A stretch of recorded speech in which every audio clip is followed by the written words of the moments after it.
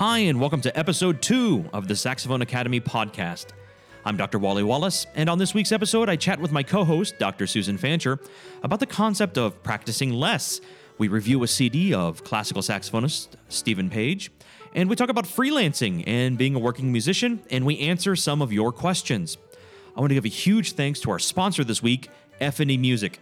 F&E is a boutique publisher of living composers for saxophone. They've got an awesome catalog of saxophone music for solo saxophone, saxophone and electronics, and a lot of really cool saxophone quartets, including a bunch of transcriptions of Renaissance music for saxophone quartet, which you should definitely check out. So you can find them on the web at fnemusic.com, and I'll be sure to put a link in the show notes. Retired, but so he did a faculty recital a couple weeks ago at Duke, and we played a couple of pieces for alto saxophone and cello. Nice. And then he did a booking for a repeat performance of the entire program last night at St. Mary's School in Raleigh, and it was a lot of fun. And Yeah. I got home late. And the crazy cat woke me up early, Oh. so no, it's all good.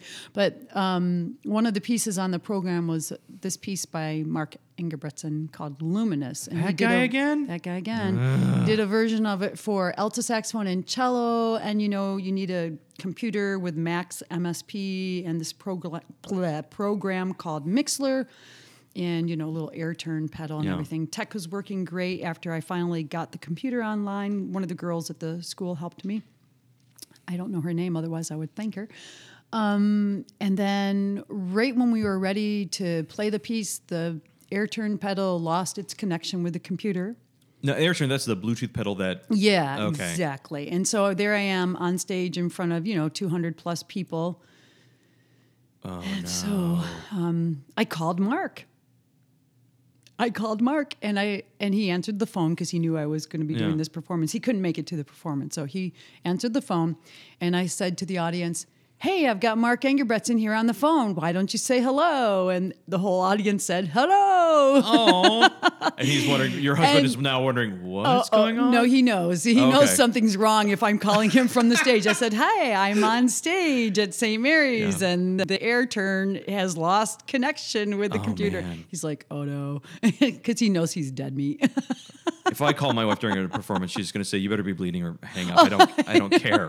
But anyway, it worked, so everything was fine. Yeah, it's a good concert. It was great. Yeah, I had a good time. The piece worked great after it got working, and the audience was very patient, and we had a good time. So That it was is good. Yeah. The technical, with modern saxophone music, it's... I didn't pray hard enough to the technology gods. Yeah, Shame. the ghost of Steve Jobs. Yeah, that. So we're in the second month of teaching now. Have you killed any students yet? No. No? You thought about it. I did. I was like, wait a minute. No, No, Jack, no. Ginny. Ginny. No, they're all still breathing. Yeah, they're all still breathing. Yeah, well then it's good. They're great. It's still It's early, good. so we'll keep a tally there. Yeah. If they don't start practicing in the next couple of weeks, all bets are off. Yeah. Just kidding. So January there's saxophone news, and I'm going to get your take. I haven't talked about this in advance with you. So we had the NAMM, not we, I wasn't there. I couldn't be bothered. The NAMM conference. I think it's the National Association of Music Merchants. The NAMM conference, where all the companies get together and show their new products.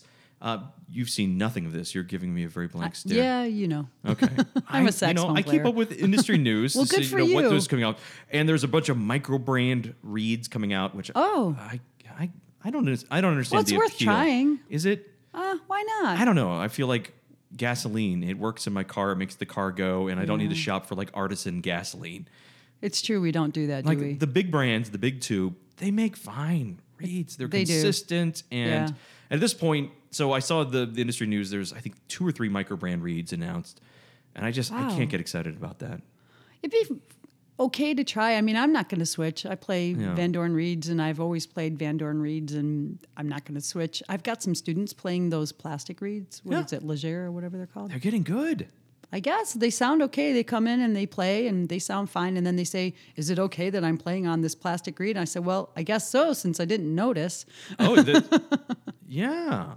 So the micro brand reeds coming out, but here's the big news. Okay. Well, also a product I endorse won a bunch of awards because they're fantastic, but I'll talk about that later. Sure. But Van Doren, Yes. they have the MO ligature. Do you use that ligature? The MO ligature. Yeah, I sure do. So Yeah. the big exciting news. Are you sitting down? I am. You're sitting down. Okay, I can I'm see you. sitting down. Now I'm They're ready. making the MO ligature in pink gold. Pink gold. Aw. That was the big news. I was a little. Well, that's kind of fun, Is it?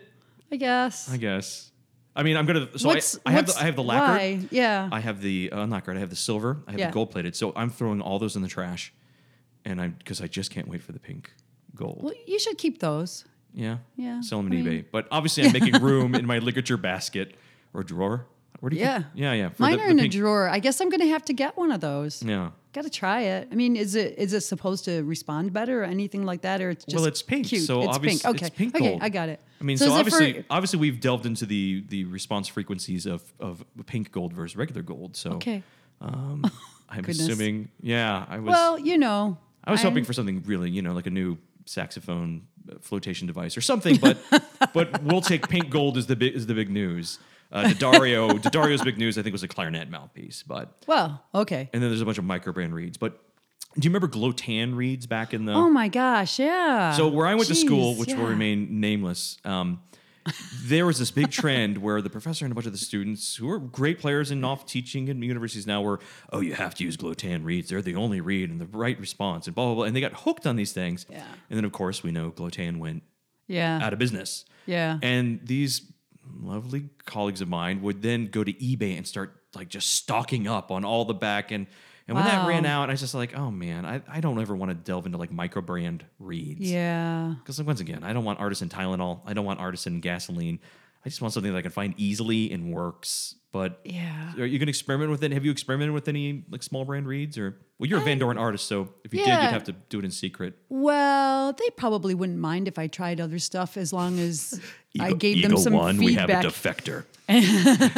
And I would tell them if I found something, hey, you should make a read like this because this is awesome. But no, and usually what happens if I try some other reads for a producer, sometimes at the saxophone conferences, Yeah. somebody will say, hey, try these reads and give me some feedback. And my feedback is usually, well, can you make them play more like a Van Doren Blue Box? That would be great. Right. Because that's what I'm used to. And, I've been playing on these reeds a long time. Yeah. I'm totally cool with people playing on whatever they want to play on. But, Van Doren's just making great reeds. Those flow packs, however, even though I hate the extra trash and what it means for the environment, those are so good for the reeds. The reeds play so much better. So the flowbacks, there's a little individually wrapped. Yeah. I mean, I hate the Yeah. extra garbage, but oh my goodness, the reeds play so much better.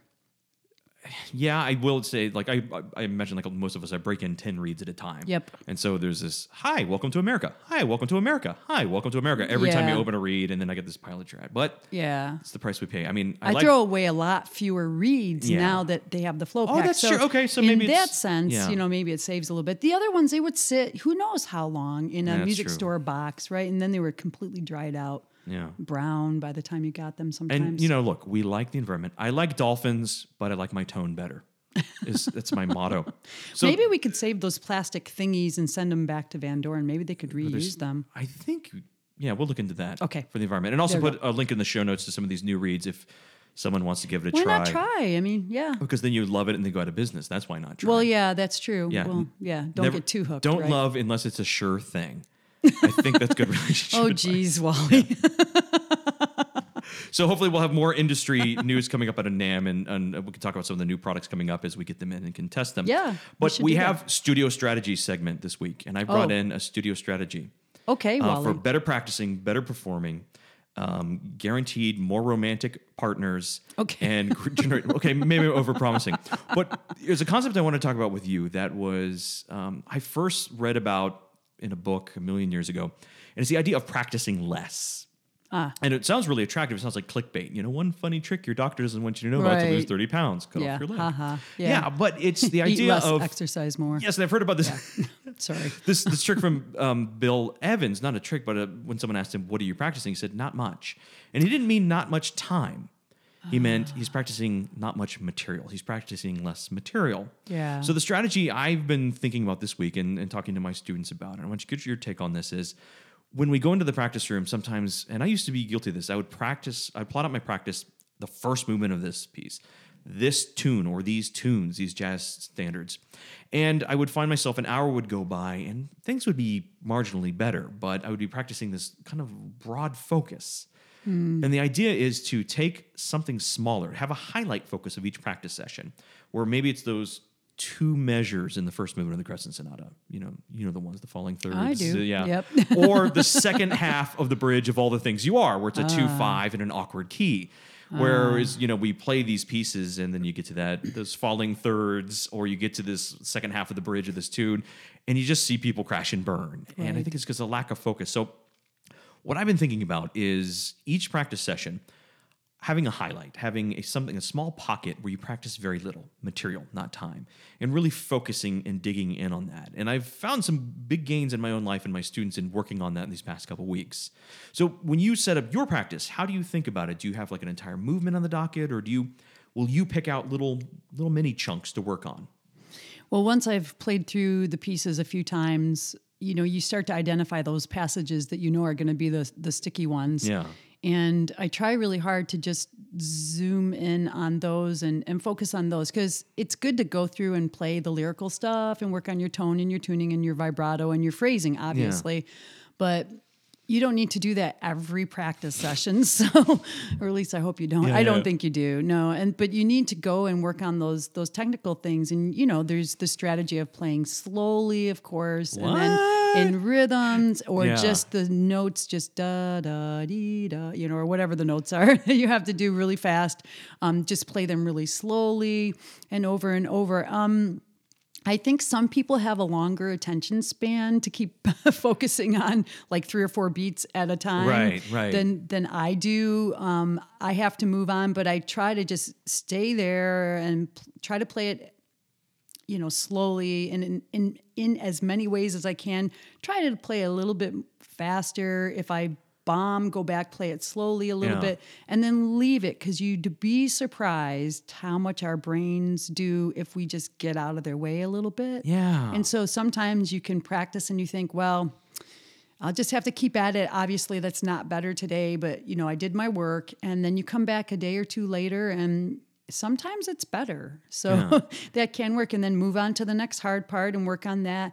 And it's okay if you want to play through some stuff, because it's exhausting to keep pounding on those small passages. But that's kind of how I work. I think some people have a longer attention span. I'm really stubborn. It's not an attention span. I just get mad. So if those 2 measures aren't going that's good. then I'll put the metronome on 40 and like, all right, you son of a, we're gonna get this done. Well, and if it's something you're gonna have to play in front of people, then you are gonna do what you have to do. There was somebody had a little saying, a friend in Vienna was, don't practice so you won't make a mistake, practice so you can't make a mistake. Yeah. And I just told a student the other day, if you start learning a passage really, really slowly, and if you never, ever play a wrong note, you won't ever play a wrong note. Of course, we all make mistakes when we're practicing because we try to go a little too fast. But if you practice slowly enough, if you never make a mistake, you're never going to make a mistake. Well, I also think that trains it trains your subconscious mind. If you're confident with it, like I'm confident I can go pick up that soda can because I know I can do it, but I think if we know we can do it because we've trained our subconscious mind to hear it correctly again and again and again, that confidence begets confidence, and then we have a better chance of getting it, I think. Absolutely. And that hearing it is really important. So if you play things slowly, then your ear is picking up on the intervals and the notes. And most of us have pretty good ears if we're in music and working in music. You'd be surprised how much you're actually playing by ear and not reading if you've actually played it slow enough that you can hear it. I do. Well, my vision is terrible. So I actually kind of do that. I play it through really slowly and then get it under my fingers and then I look away.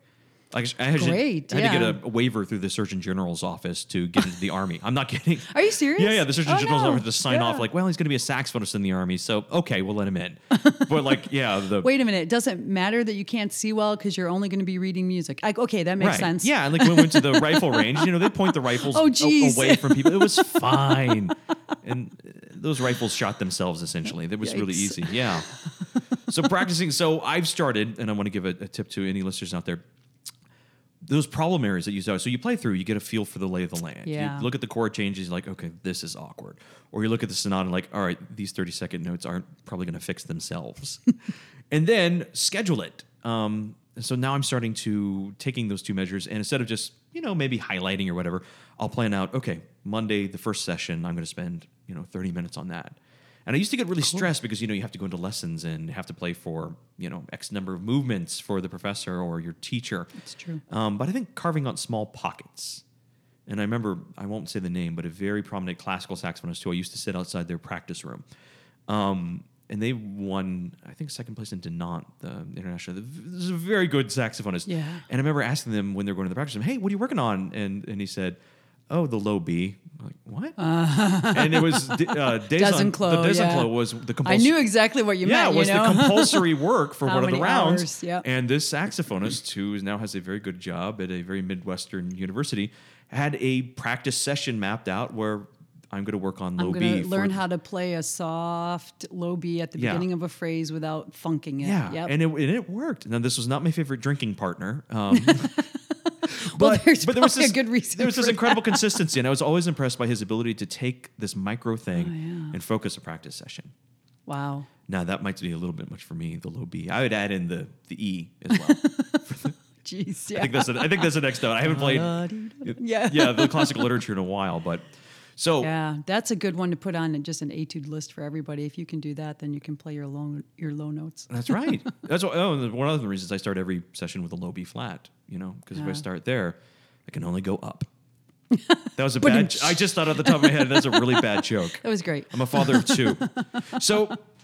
Next week, Sue's going to bring in the most world-changing practice strategy habit you can ever imagine. I got it. And it's going to be life-changing. And if you don't, you'll send hate mail, and I'll send her her address. We'll hit that next week. Awesome. That's just great, Wally. Yeah. It is going to be, I'm sorry to say, it's probably going to be a little bit like the weight loss thing. It's like, a new strategy for losing weight. This is going to be revolutionary. Yeah. And it's like, eat healthier and exercise. Oh, man, again, really? Well, I'm still holding out hope that they had that wrong.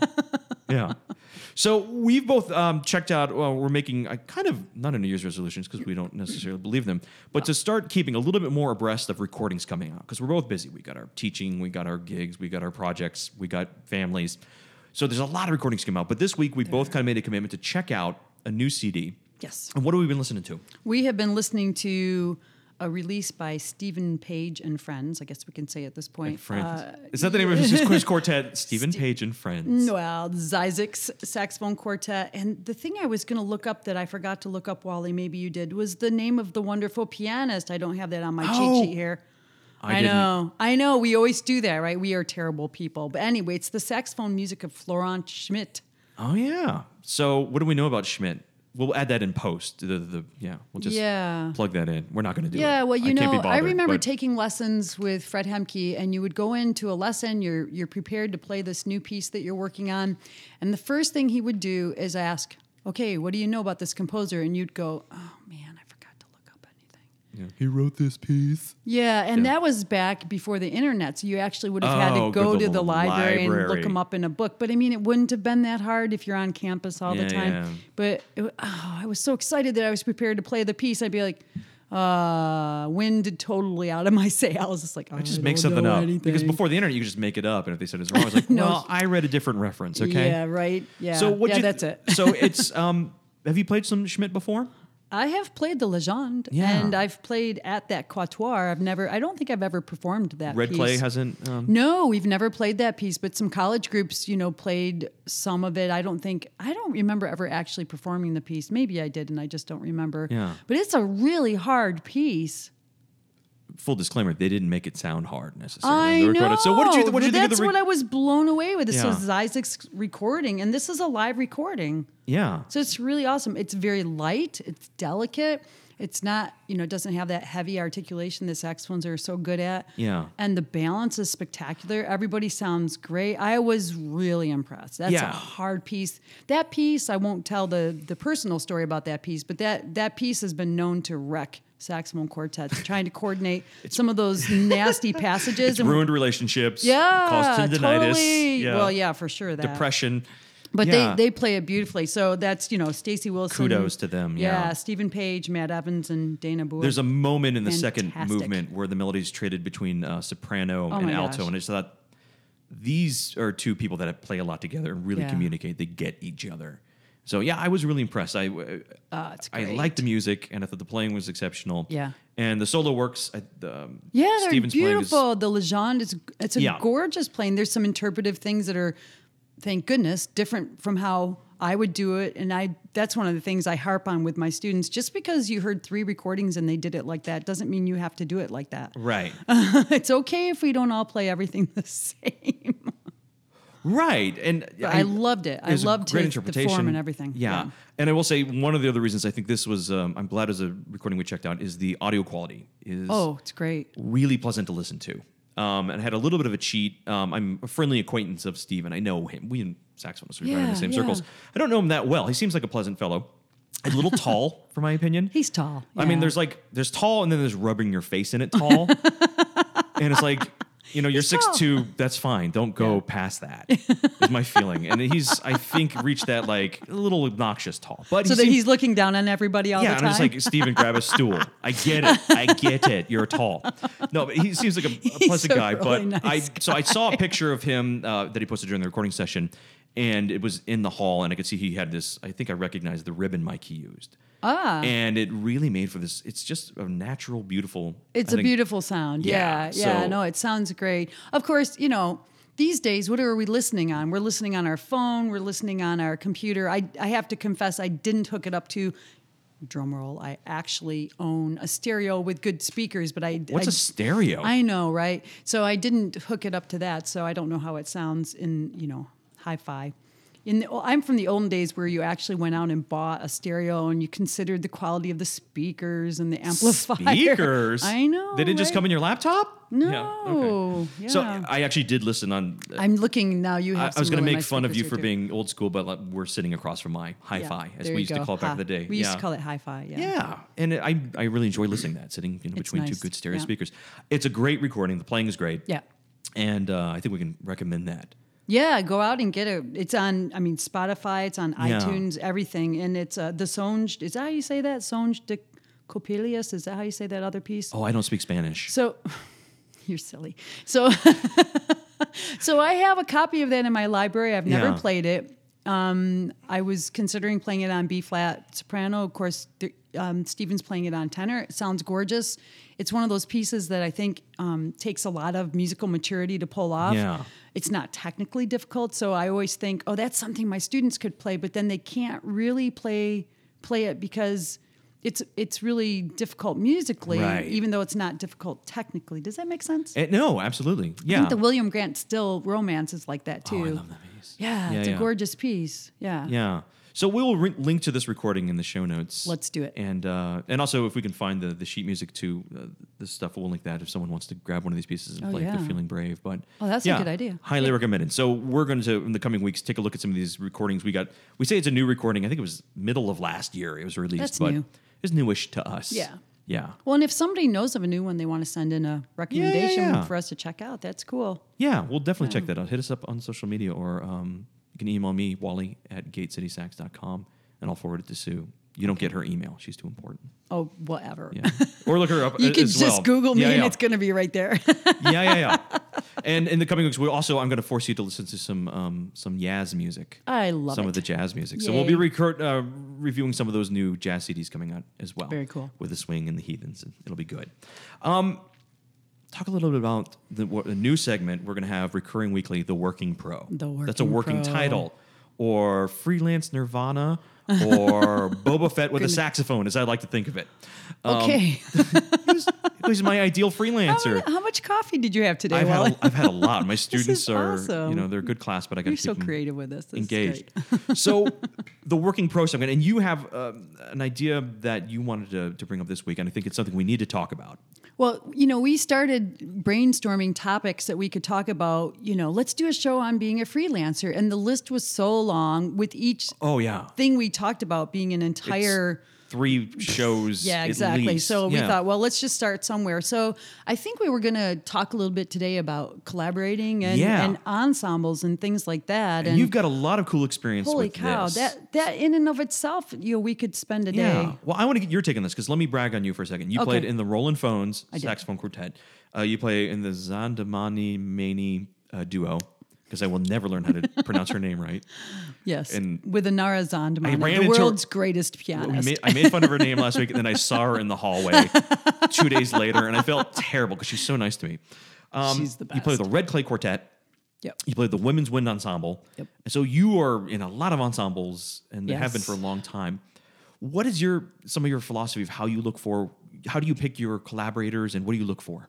You know, it's so different. I was thinking about this weekend. It's so different depending on the group. So you start out in college, Yeah. or even in high school. In high school, you play in a group that your teacher put together, probably. And then in college, you play in a group that probably your teacher put together, or you put together with other people whose playing you liked or who you liked as people. Yeah. And then you get out of school and you're like, how am I going to play in groups now? Because I don't have this organized school Yes. environment Yeah. around me. And so it's a little trickier. I played in a group with some people who had recently graduated from Northwestern for a while when I was still living around that area. And then I got this really lucky opportunity to play in the Roland Vones saxophone quartet. I heard they were looking for a soprano player, sent in an audition tape, and yes, it was a cassette. And, and I sent it by mail, and they replied by mail, letting me know that, yeah, come on over. And so that was just meeting somebody through friends and hearing that this was an opportunity, and then just, taking a leap of faith. But, generally speaking, you get together in a group with people around you, so usually in the same town. Now with saxophone quartets, a lot of times we end up living in various far-flung places. We're very lucky with Red Clay that we all live in the same town. So how that came about Some of you in the same house even. Yes, exactly. Yeah. So when my husband, Mark Engebretson, got the composition position at UNCG, Steve Stusak, who's saxophone faculty, contacted him and said, hey, would you and Sue like to have a quartet together with me and this other awesome saxophonist in town, Bob Fobb? Yeah. And so we got together for a weekend in October, 2003. That long ago? Yeah, 2003. I think it was October. We rented a house in the mountains and we got together for a weekend, brought our families along and sat together playing. And there was not going to be any obligation. We were just going to see how it was. And it was just great from the first hour. It was, wow, that's this is a really commitment because special. it's kind of like a blind date, but you're in a cabin. You're stuck in a cabin. If you don't like, well, that was for horrible. a whole weekend. Yeah, but it all worked out. S'mores. And we're still together. So that's how that worked. Yeah. And the women's wind ensemble, Kelly Burke was really the person who put that together. So it's UNCG faculty, wind players, and then she reached out to me and asked me if I wanted to play. But I know Kelly through the years living here and have played in the orchestra sometimes when she's been there. And so it's just, meeting people and putting a group together. Mark and I had a group in Chicago that was called Melomania, and we thought it'd be fun to have two saxophones. I'm giving away my idea here. Two saxophones, cello, percussion, and piano. So it's sort of a takeoff on a jazz combo setup, but it was for contemporary music. Okay. And we put it together with some people in the area whose playing we really admired, and we liked them as people, and it was really fun for a while. But then we moved to Buffalo, and that sort of ended that group. So leaving if we had stayed in Chicago, I think that would have really been a thing. Yeah, well, you've got a good track record of keeping groups together. Pretty good. What advice do you have for someone who's starting a group or has a group on the rocks? They're in chamber counseling. What advice do you have to keep a group healthy, happy, and together? What do you think has worked for you over the years? That is the million-dollar not being question. A butthead. Well, yeah, you got to be nice to your colleagues and respectful. So appreciate what they play, and how well they play. And I think if you don't have mutual respect for each other's playing in a group, I think it's probably not going to work out. Yeah. It's kind of like in a relationship too. If you don't think well of your partner, it's just probably not going to work out. Yeah. Well, Or at this maybe point, shouldn't, I don't know. I would cost my wife so much in alimony, she can't leave me because I'm a saxophonist. She would have to pay. I don't. So, but most relationships, I take your point. Yeah, absolutely. So, respecting the other players. What about someone who's graduating or getting ready to graduate? And as you know, when you leave the university, it feels lonely. Yeah, it really does. That was the hardest time and the driest time in terms of ensemble playing. Yeah. So how do you recommend, someone's just graduated, they moved to a new city, maybe they're feeling lonely. Put together a saxophone quartet. So reaching out and... Yeah. Try to, put the word out and talk around. I have some former students who are living out in Seattle. Of course, Seattle, okay, it's a big city. If you're in a small town, it's going to be tough. But if you're in a relatively urban area where there are a lot of people around, you're going to find people. You can reach out to the local university and see if you can talk to the saxophone teacher, Yeah. figure out who graduated recently, who's still around, who might be interested. Yeah. And here's who I studied with. Here's the music I've played, and just, sit down together. But maybe start out with, hey, let's sit down together as a group and see how it goes. Yeah, like we did. before you book the gigs. Yeah, don't book the gigs. Yeah, don't have the recording, session lined up. Yeah. And like, oh, I hate these people. And just see how it is and try to be honest but kind to Yeah. each other, and sometimes it's okay if the playing levels don't match exactly, but it's usually better if you're pretty close to on the same page, I think. Yeah. Yeah. I think that's really important because it'll get frustrating over time if you feel like you're having to wait for somebody to catch up all the time. And you Yeah. got to be honest about that and not get mad at them if they're doing the best they can. There's a lot of ways to phrase that. And I think Yeah. communication, the groups that I've had where I just couldn't bail fast enough, it was someone that had a strong opinion and could just not voice it in a respectful way. Right. There's other ways to say I don't like the way you're Yeah. playing that other than you sound, Well, it's usually you're sharp. No, you're flat. You're early. No, you're late. Yeah. I'm using a different tuning system, Sue. Okay, you've just not heard of it. But your tuning system is bad. Yeah. There's a communication, that respectful communication, and I think you could read the 1 Minute Manager. Kenneth Blanchard is a good way to, we do the compliment sandwich. Jerry, you're holding the saxophone correctly, and your neck strap has not popped off once. We're in a different movement than you, and your intonation is bad. Jerry, I love your smile.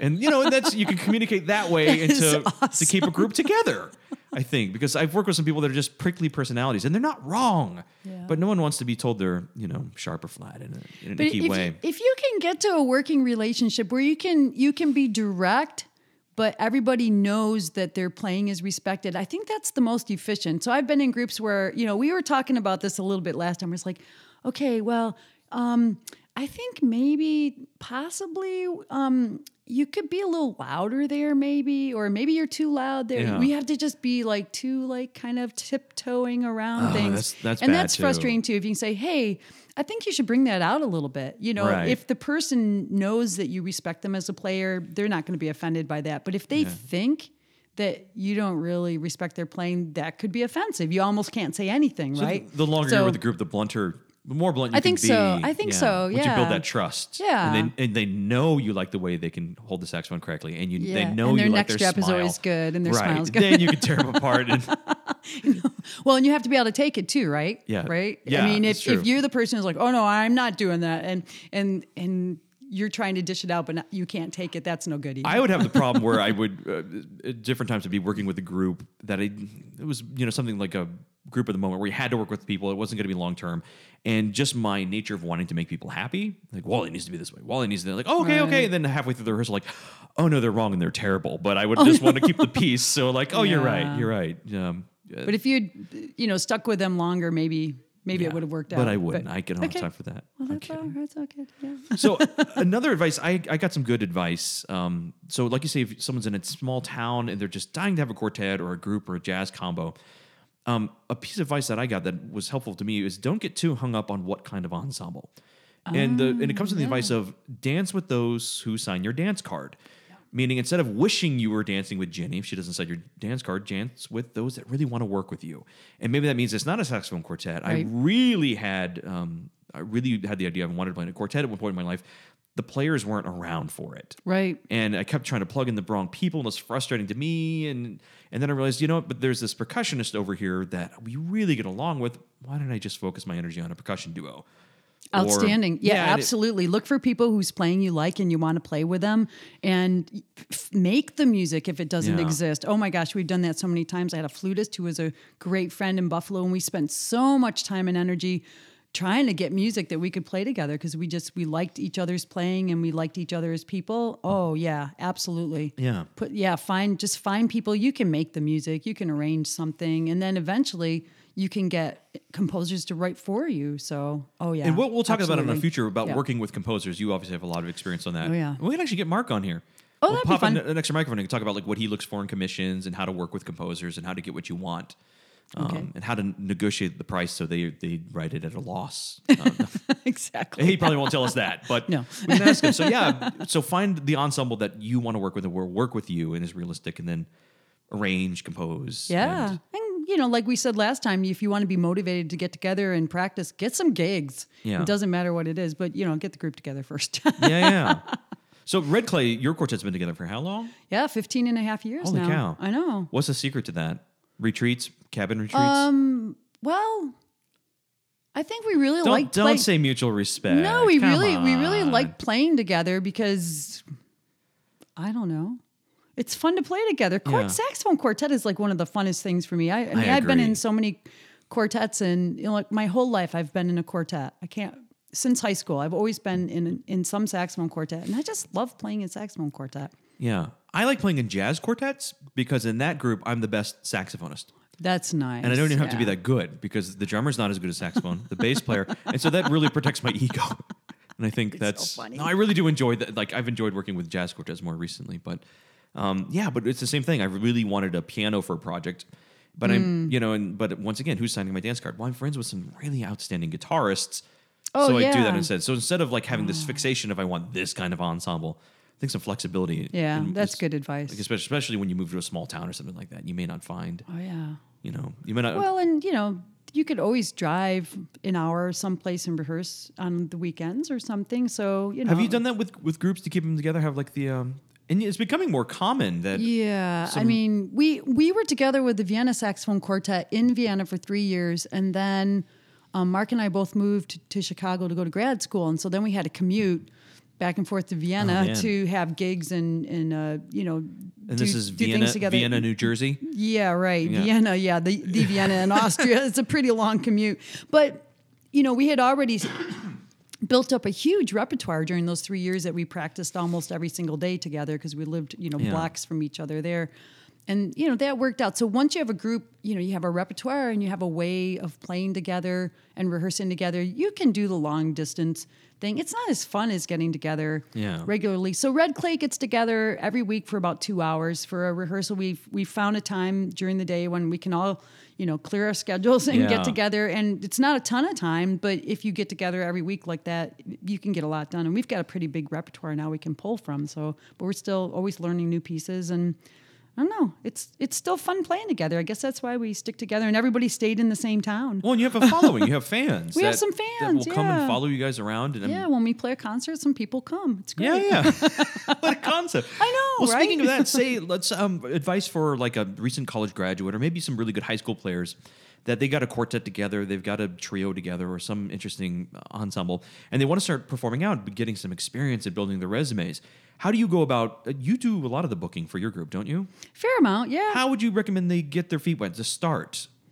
Well, Because once you leave school, that recital space goes Yeah. away and it gets a little scary. it can. I mean, you can call up and do an alumni recital, I guess, but you really ought to just get out into the world and play. Well, Yeah. if you have any connections at a church, Yeah. you can always ask, can we play the prelude? Can we play the postlude or offertory or Right. something like that?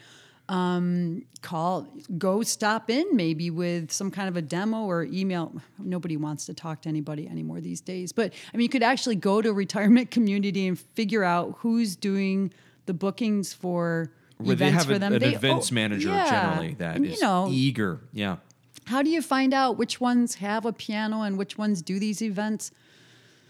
Boy, I don't know. Just call them up and ask. Yeah. Hey, do you have musicians come in and play for the residents? And, Yeah. I have a saxophone quartet. We'd love to come in. And those are usually freebies. Maybe you'd get $100 or something like that, but they're Right. usually freebies. But if you're starting out, you have to be willing to play some freebies. I mean, we still do freebies. Oh, yeah. Yeah.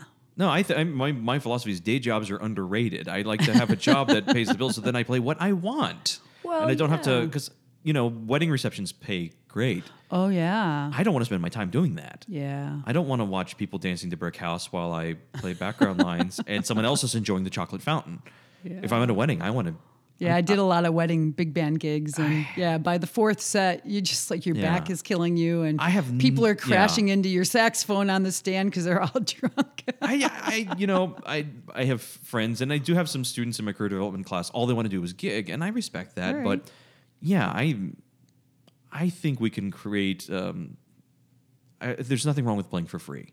No, and especially if you're building your repertoire and trying to see what works, it's a great way to find out, okay, well, that piece kind of bombs when we Yeah. play it in front of real people. Who would have thunk it? It seemed like Yeah. such a great piece. And there might be another piece that you weren't sure about that people are very enthusiastic about. So Have it's you- a good reality Yeah. check on our training, because we get trained to listen to pretty esoteric stuff. Which is Yes. fine. And some of it actually works out in the real world, go Right. figure. But if you're playing in front of real people, you're learning all the time. So that's a learning experience. You don't get paid for it. It's valuable. Right. Yeah, interesting. I think we talk about playing esoteric academic music and connecting, and that can be hard to connect. So, like, you're working on this piece like that, it's hard to bring it out into the real world. The best example I ever saw of success, well, the Red Clay does great success with that. I think And I so. think Yeah, part I of the think reason- we try really hard to match the audience's ability to Yeah. be stretched. Well, and what I like about it is I've seen you guys perform several times, is that you help the audience, you meet the audience halfway. I've seen you speak to the audience about some of these pieces and members of your quartet. A great example I saw that was the saxophonist Eugene Rousseau. Oh, yeah. And he was giving a recital, and it was really well advertised. And I saw it on the program, and it was mostly non-musicians. It was retirees and just Yeah. music enthusiasts, and they saw saxophone, and they're neat, and they showed up. And I saw in the program, the last piece he was playing was Jindrik Feld Sonata. Oh. And that is not a piece of music that I honestly don't really care for it. But it's very esoteric for the average listener. Yeah. A lot of extended techniques. It's very dense. And I thought, this is not going to go well. And I was surprised that maybe he thought he was just playing for academics or other saxophonists. But he played a lot of like Gershwin, beautiful transcriptions, and he had the Yeah. audience eating out of the bottom of his hand. And before he got to the field, he paused, took his saxophone off the neck strap, and said, "Imagine, if you will, between the white and the black keys on the piano, there's a gray key. These are quarter tones." And I could see the whole room just lean in. And these non-musicians they bought it hook, line, and sinker. Yeah. And then he explained the tapping, the key tapping. He explained multiphonics. And he met them halfway, and it really connected. And I was waiting in line to the greeting line afterwards, and I could hear some of these retirees talking like, "That was just fascinating. That was my favorite piece." And I think it was the way he presented that. It was a That's lesson that I brilliant. really took away from. Yeah, and first he earned their trust. He showed that Yeah. he could play beautifully, and he could Yes. play beautiful music that they would understand and love. And then he explained a piece that he was going to Yeah. play that he knew was going to be a stretch for them. That's brilliant. And what I say that because I've Exactly, seen you do the Yeah. exact same thing with the Red Clay. I've seen you You have talk to- about these pieces, yeah. meet the audience halfway. So I Well, think, and yeah. respectfully, and if you're going to do something that's foreign to their experience, well, you can do them the favor of letting them know. Right, which is good. But we've both seen performers that this is high art. You better like it, or you're a rube. That attitude of Yeah. this is great art because the Yeah. composer is very important. Now listen, I'm betting that when Rousseau played that piece, he also played it with real love, because he chose to play it because he honestly loved the piece. Right. And I think that honesty comes across to an audience think so. too. Yeah, if yeah. you really honestly love some piece that you know is just kind of weird, but you love it, you're going to sell that it. enthusiasm. Yeah. Yeah, I agree. Yeah. Wow, So yeah. I think when kids go out into the retirement homes, it's not to say that you can't bring some of this with it, but make sure you explain it. Oh yeah, if you Yeah. go play a Ria Nota improvisation, but show them some of the things and explain Yeah. to them what's going on. Maybe give them a narrative. I don't always like to think about music in terms of some story or picture or something like Right. that, but a lot of people do. And it's helpful, right? If Yeah. you say, "Oh, if you could just imagine you're out in the woods and this is the sound of the birds," or something like that, if that helps them, why not? Yeah. Yeah. And I've seen people do that with jazz as well. That plays sure, with the more yeah. esoteric stuff, but give a little explanation. Tell a little bit about the person that wrote it. Yeah. You don't need like a 30-minute dissertation on harmonics before playing Ornette Coleman.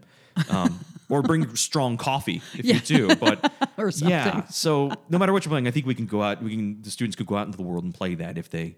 Oh yeah, Yeah, if yeah. you honestly love it and play it musically and sell it, oh yeah. Think about the form. Yeah. You can do it. And that's great advice from the Career Corner, the Working Pro. The Working Pro. I don't Boba know. Fett with a saxophone. We'll come up with a name. Yeah, we'll and keep if you working have on a that. strong opinion on the name for the segment, make sure you email us. Now, we did call last time a call for questions. And we got some. We got some questions in. Woohoo! So let's start with the easy, not easy one, but Neither of these are easy. These Okay. are fantastic questions. so I got a question Oh my gosh. that it's a beginner student, but I think this will also apply to our beginner teachers.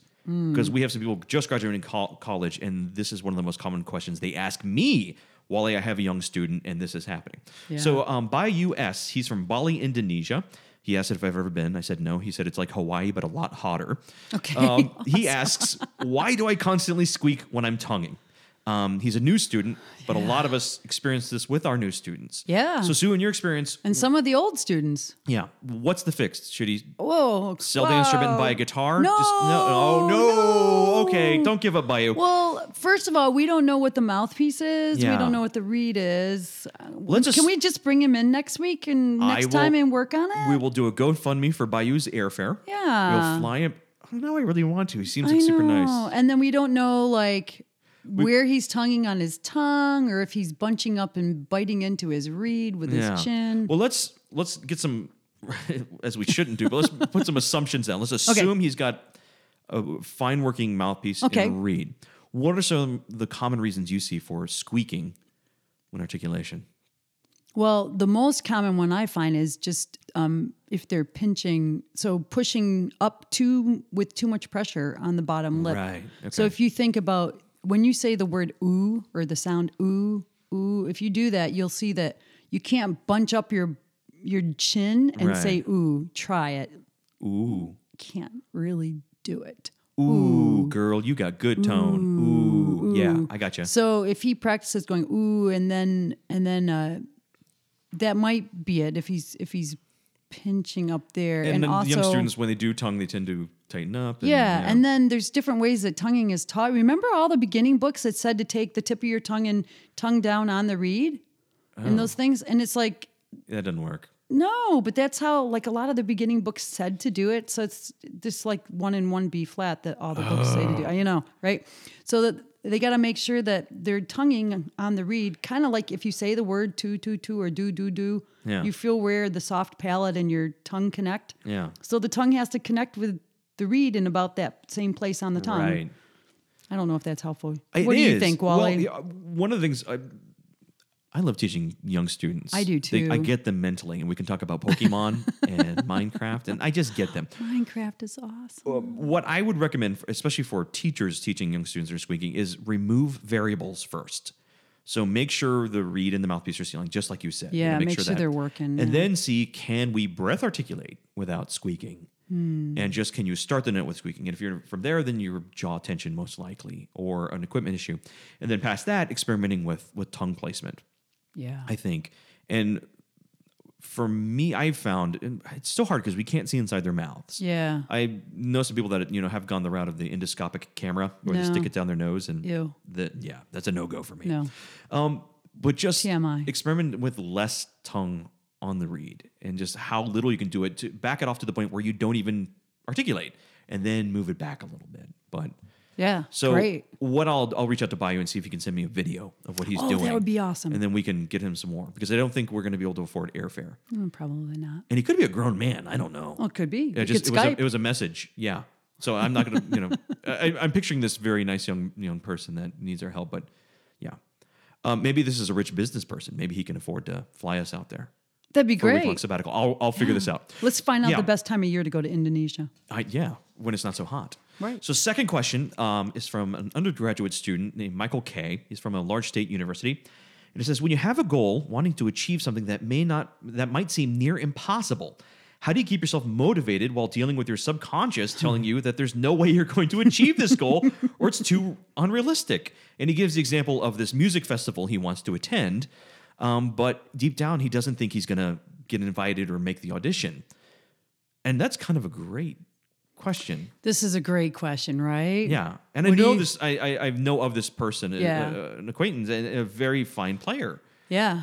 So what do you think? So they want to apply for a summer music festival, and it's a really great festival. Are we allowed to say the name of it? Sure. It's in North Carolina. It's called Brevard. It's a wonderful summer music festival. Mountains. And so, and he even says, I think I would grow tremendously if I got into and that. they really want this opportunity. Yeah. So I'm trying to figure out why. So what's holding them back? So that little voice or that little devil on your shoulder that says, you're not going to be able to do this. And we all have that a little bit, right? Right. The self-doubt gets the best of all of us.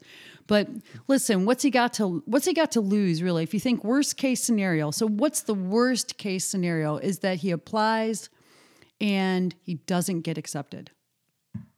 Yeah. That's the worst case scenario. It's no big deal. It's really no big deal. And what are all the positives? He's going to get better from practicing for it. Yep. He might get in and get to go. Yeah. So I think, so there's lots of reasons to do this audition. If he can just get himself away from thinking, oh, but what if I don't get in? I'm going to feel so bad. Because that's true. If you don't get in, you're going to get that letter that says, sorry, not this time. And that's going to hurt your feelings. We've all gotten them. We have stacks of, sorry, hired somebody else, or sorry. But he's got so much to gain from doing this. And it's like doing competitions, right, Wally? Right. Like the chances are you're not going to win. Right. Because if there's 100 people in a competition, 99 of them are not going to win, right? And you're probably going to be one of those 99. What? I know. Sue? I know. I'm sorry. Oh, yeah. It But felt oh my really gosh. good to age out of competition. I know, right? I'm with Yeah. you there. But my students who have done competitions, they get so much better just by trying to get their playing good enough to do the competition and learning new repertoire. So, boy, what do you think? What do you think about because I totally get the subconscious kind of nagging. I'm really interested in that belief system. Yeah. And I think it's a cheesy quote. I think it's Henry Ford that if you believe you can or you believe you can't, either way you're right. Which is true until you get other people involved. Right. And the example exactly. I always use with goal setting with my students is make your goals within your locus of control. So you can't control whether they accept you, but you can control how hard you work and how good of an application. Yeah. So the example I use is if you were applying, say you wanted to be principal clarinetist of the Genovian Symphony. There's big problems. Number one, they may not have an opening. Right. Number two, they could have a player that's young and healthy, no intention of retire. Right. Three, they may not like you, your playing, or your face, or any of the above. Right. And you can't control that, but you can control your work schedule, your planning, your practice. And the other big problem is Genovia is a fictional country from The Princess Diaries, starring Anne Hathaway. So really pick better goals.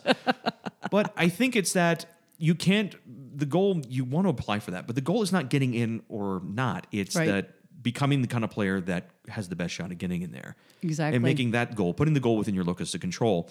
And then in changing your beliefs, don't play the highlight reel of your failures every time you go into the practice room.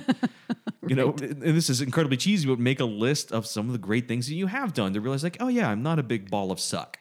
That's a good idea. I've done some good things. Yeah. And it's nothing's more annoying than when someone says, oh, just believe in yourself. Like, that doesn't usually cut it.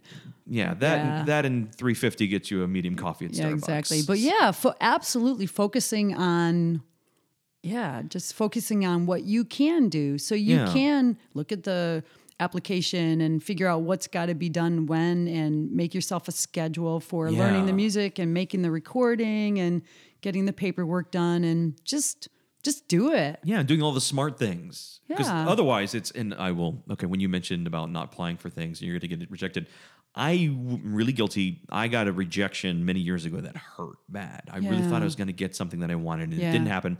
And then I got too scared to try for things. Of course, yeah. And so I will tell Michael, the regret is way more painful than the rejection. The regret of not even trying. Yeah. So there's a lot of things I never even put my hat in the ring for because I was too scared of rejection. Right. And I regret that way more than any of the rejection letters I've gotten in my life. That makes sense, yeah. Other thing is find someone like Dr. Susan Fancher or a mentor. This person has a college teacher, but find a mentor that they don't have to believe you're the greatest in the world, but work with a mentor. Sure. That the focus is on growth, not that object that's outside your locus of control. I think. Yeah, you can't really control that. Yeah, that and bribe money. I've yet to meet a committee that couldn't be greased with a little bit of cash. I don't know about that, but that's an idea. Yeah, we'll have another GoFundMe for Michael's. Yeah, right. Bribe Exactly. money Oh my gosh, this can be a lot of work. Michael, I hope that's helpful, and if not, sorry, but you got this. Well, and you got this, but there also are a lot of other festivals. So if you do all that work to apply to one, then look for some other ones, and maybe apply to some other ones with the same material as long as you got it worked up. There's more fish in the sea. And Yeah. play those pieces on a recital. Then you haven't wasted the quote unquote wasted the work on just Yes. doing an application. That's really great advice. So there. And that's why I have you as a co-host. Yay. And the cash bribes. No. I'm kidding.